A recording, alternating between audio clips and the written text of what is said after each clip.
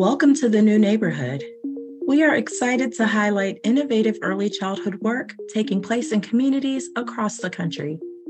In each episode, we'll be talking to people who are building a new sense of community, supporting young children and their families, and focusing on equity right from the start to create a generation where all children and their families thrive. I'm Kaylin O'Connor. And I'm Sanaa Sharif, and we are your co-hosts for the New Neighborhood. We're excited to welcome our guests today who are both affiliated with Stony Brook University, New York, and with the New York City-based organization, The Power of Two. We're going to hear about their research and how neighborhood factors influence parenting.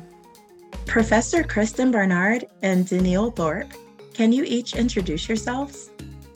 Sure. First of all, thank you so much for having us. My name is Dr. Kristen Barnard, and I'm an associate professor in the psychology department at Stony Brook University and a co-founder and current director of research at Power of Two.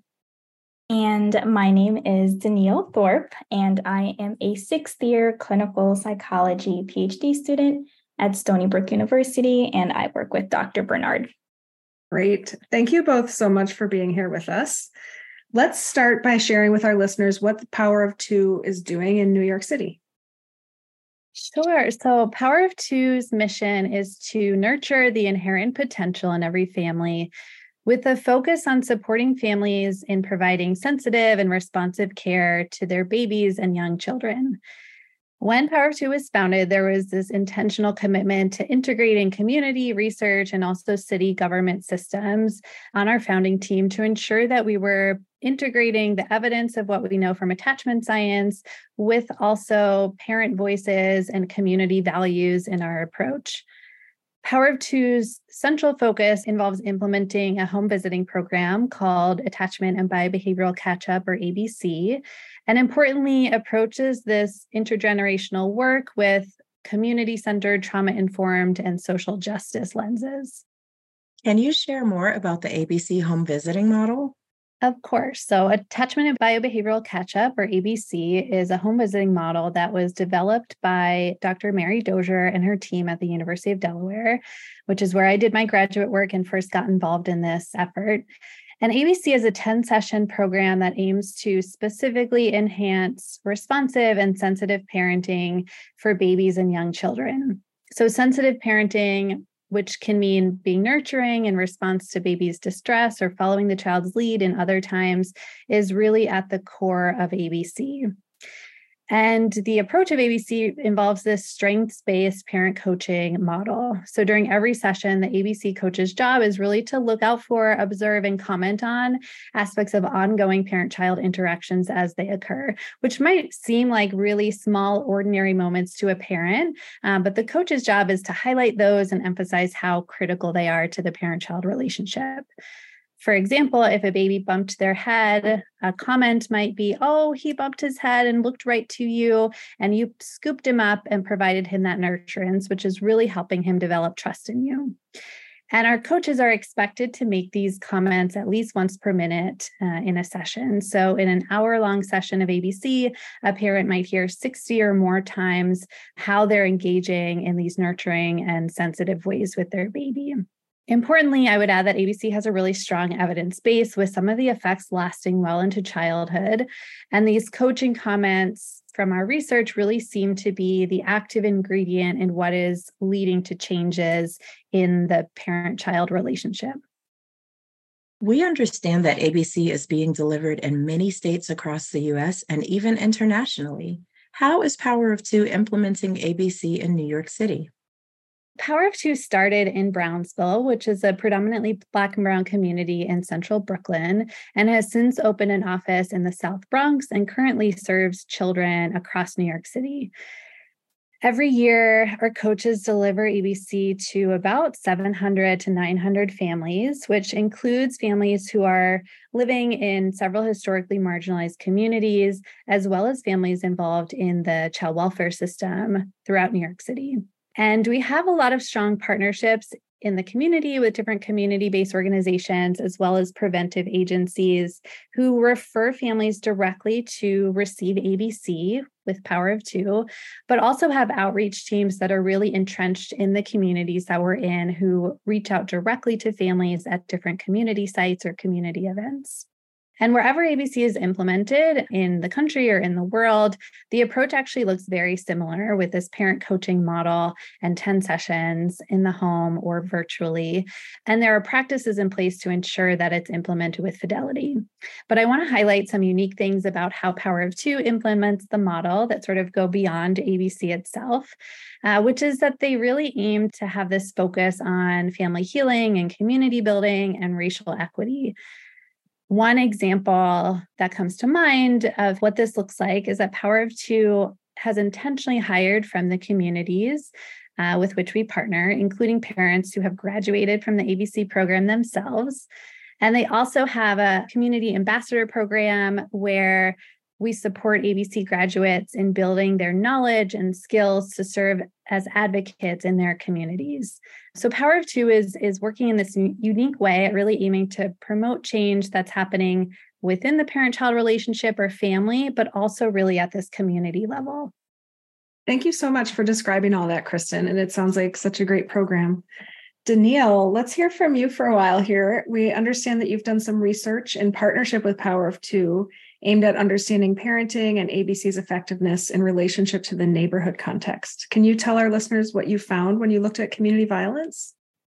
Yeah, so a lot of my interests are really thinking about neighborhoods and how the neighborhood environment is important. I think historically in a lot of the neighborhoods we work, there's always like the onus on parents, really thinking about this work about neighborhoods and how we can support parents. And in that study, I looked specifically at neighborhood safety, so the occurrence of violence, and how that is associated with certain views that can make it difficult for parents to respond in those sensitive ways that Kristen was talking about before. And really, a lot of these views were things like, if I pick up my child, I might spoil them. And beyond what I was looking at, it's important to think about why parents hold these views. It might be, parent preparing their young child for, the neighborhood they might grow up in. And what we found was that ABC was really helpful in challenging some of these views and helping parents be more sensitive towards their infants, regardless of the level of violence that was in the community. So really highlighting the role of ABC and its effectiveness in spite of these community things that are happening. Although I do agree we still need to change the community aspect of things, but go ABC. So that brings us to your current research, which you told us is called the Geography of Parenting. Can you tell us what you're looking at and how you are structuring the project?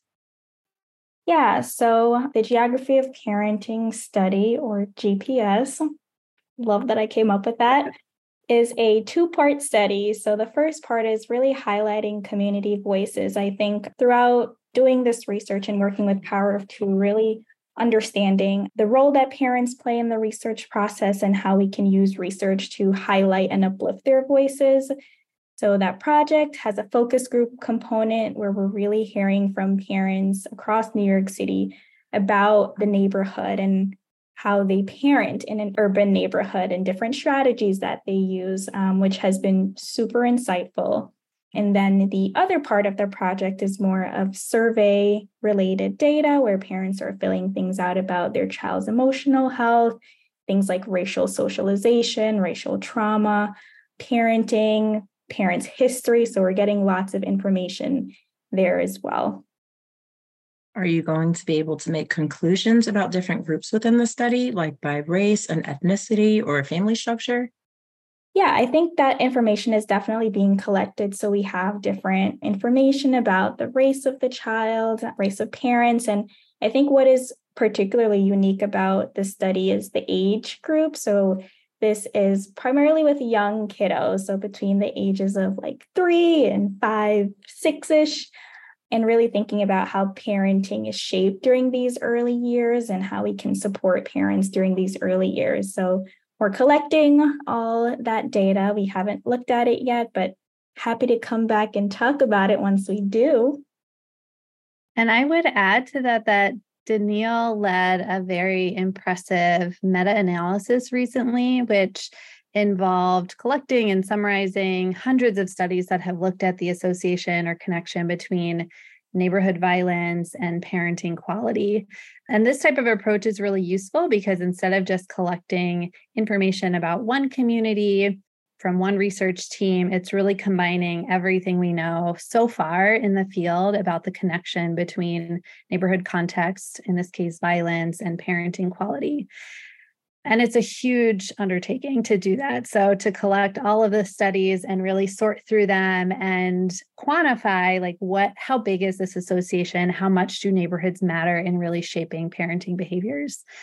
So overall, Danielle and her team found that higher community violence was linked to lower positive parenting, as well as higher harsh or neglectful parenting.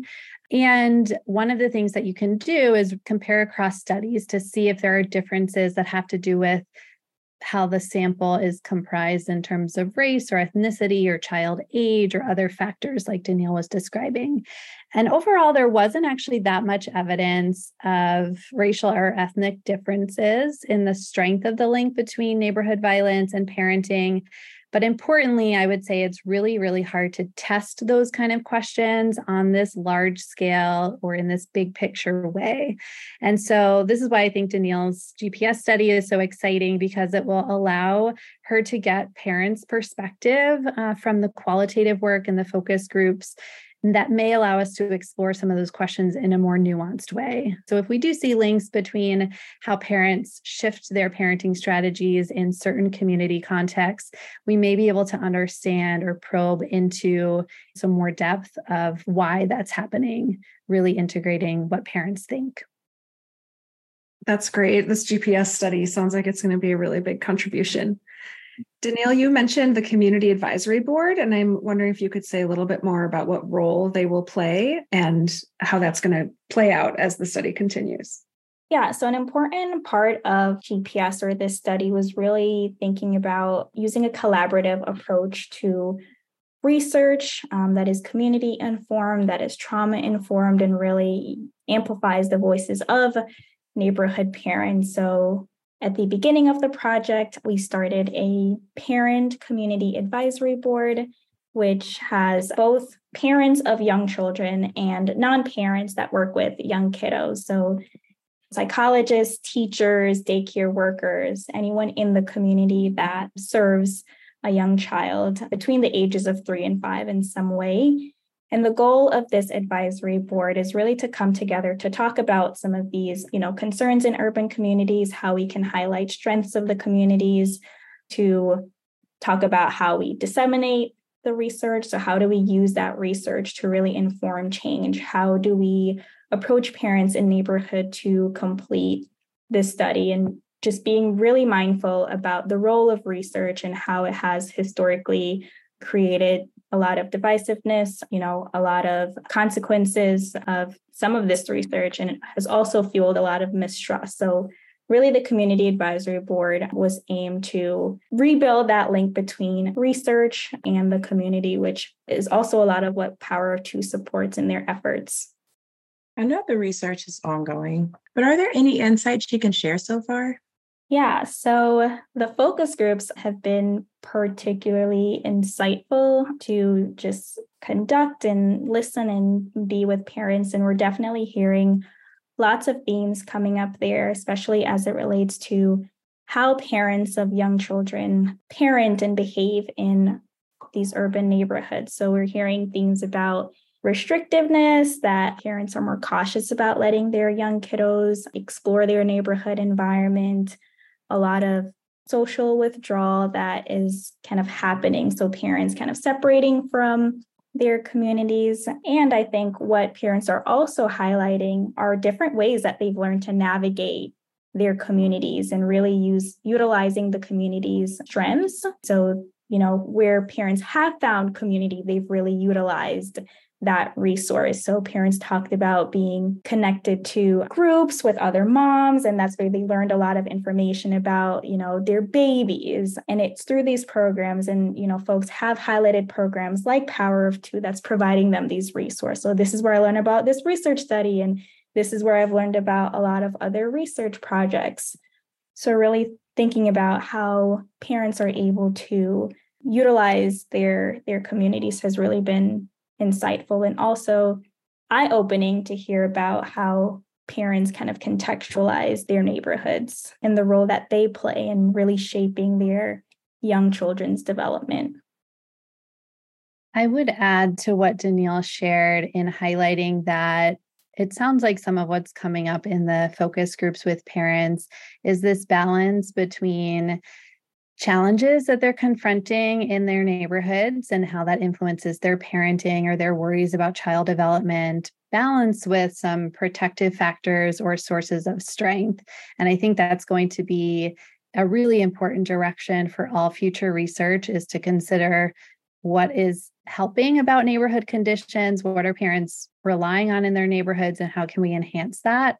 And also what is getting in their way. And I think Danielle's research, especially the qualitative piece, will help us sort of understand that and identify some future directions for research, hopefully even implications for policy or practice to best serve the needs of parents, especially those with young children. Yeah. And what was particularly nice to hear too is one of the questions we ask about in the focus group are structural changes that parents feel like could be made in their community. And it was really insightful to hear what parents came up with regarding, having more stakeholder discussions with community representatives. They talked about going to local town hall meetings when these decisions are being made. So in a particular area of Brooklyn right now, they're trying to reduce certain buses, especially after certain times. And, New York City, a lot of its population rely on public transit. So, the MTA made this decision that we're going to cut the bus route, and people and community members, parents have really come out to push this idea of, no, there's strong ridership. We take this bus. So parents talked about using these community forums and these town hall meetings as a way to talk about their interests and things that are important to them, so that these, local politicians and decision makers actually hear from parents who are in the neighborhood and people who are in the neighborhood and their lived experience to inform some of these policy decisions. That is fantastic that the community is mobilizing in that way. And I just want to stop and say, I saw Sanaa's reaction when Kristen said this program started in Brownsville.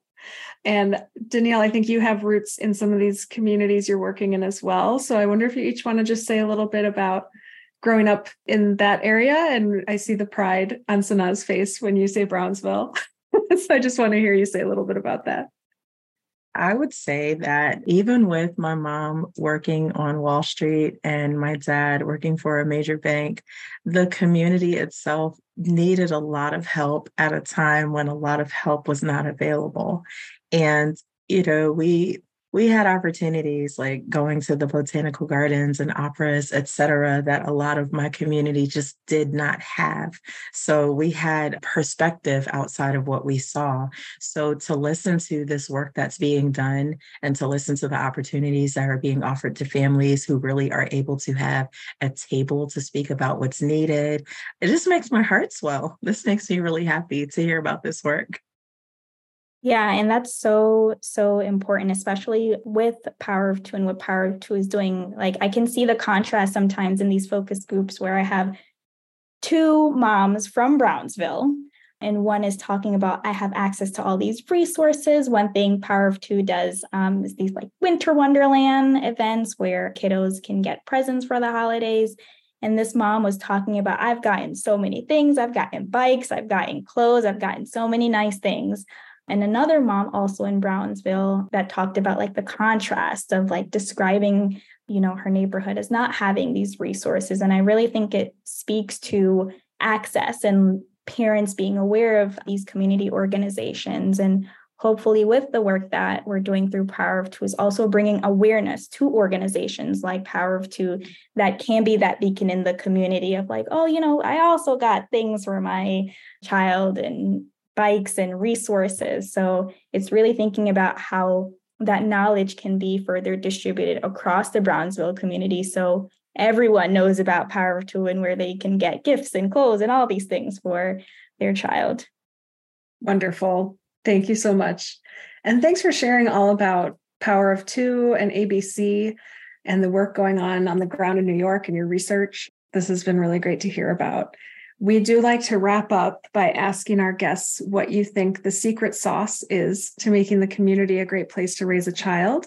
It might be a secret sauce or a special ingredient. So what do you think it is? Let's start with Kristen. Thank you. That's such a great and interesting question. And I need to go back and listen to all of your other recordings to see what other folks have said, because I'm sure we could have a recipe for successful neighborhoods if we combine all of this knowledge together. But what I would argue, and this is probably not surprising given what I talked about in terms of the ABC program and Power of Two's approach to supporting parent-child relationships, but I would argue that relationships are really central to everything, certainly central to well-being across the lifespan. And while we focus on parent-child relationship quality, because parents in infancy are their child's whole world, if we shift to thinking about neighborhoods, we can still think about communities as these interconnected, complex, diverse networks of relationships. And so if we want to improve communities, I think we have to build and support and really prioritize all of the relationships that are happening within communities. Great. Thank you. And Danielle, you're up. This question was really, really hard. I thought about many things, but I think one thing that really stuck out to me, I had a pretty influential professor in undergrad, Dr. Michael Penn, who always talked about like concepts of the Baha'i faith. And one thing that is central is this idea of oneness for humanity. And he has this quote that it's from the Baha'i writings, but it says, "Let them think of all humankind as their friends, stranger as companion, staying free from prejudice, drawing no lines." And I think getting to the root of that humanity and really thinking about each other as not necessarily separate or drawing lines, but again, that need for humanity and oneness is really in line with what Kristen talked about in terms of building relationships. If we can really get to that root of humanity and that idea of oneness, it can really help us form those neighborhood connections with neighbors, organizations that can really support early child development. This has been an awesome discussion, and I'm loving both of your recipes. Thank you for listening to The New Neighborhood. Be sure to check the show notes for links and additional information about some of the things we talked about today. And please join us next time for more insights into how communities are coming together to create new neighborhoods and support early learning and development. This limited series podcast is a production of the Center for the Study of Social Policy. For more information or to contact us, visit us online at www.cssp.org.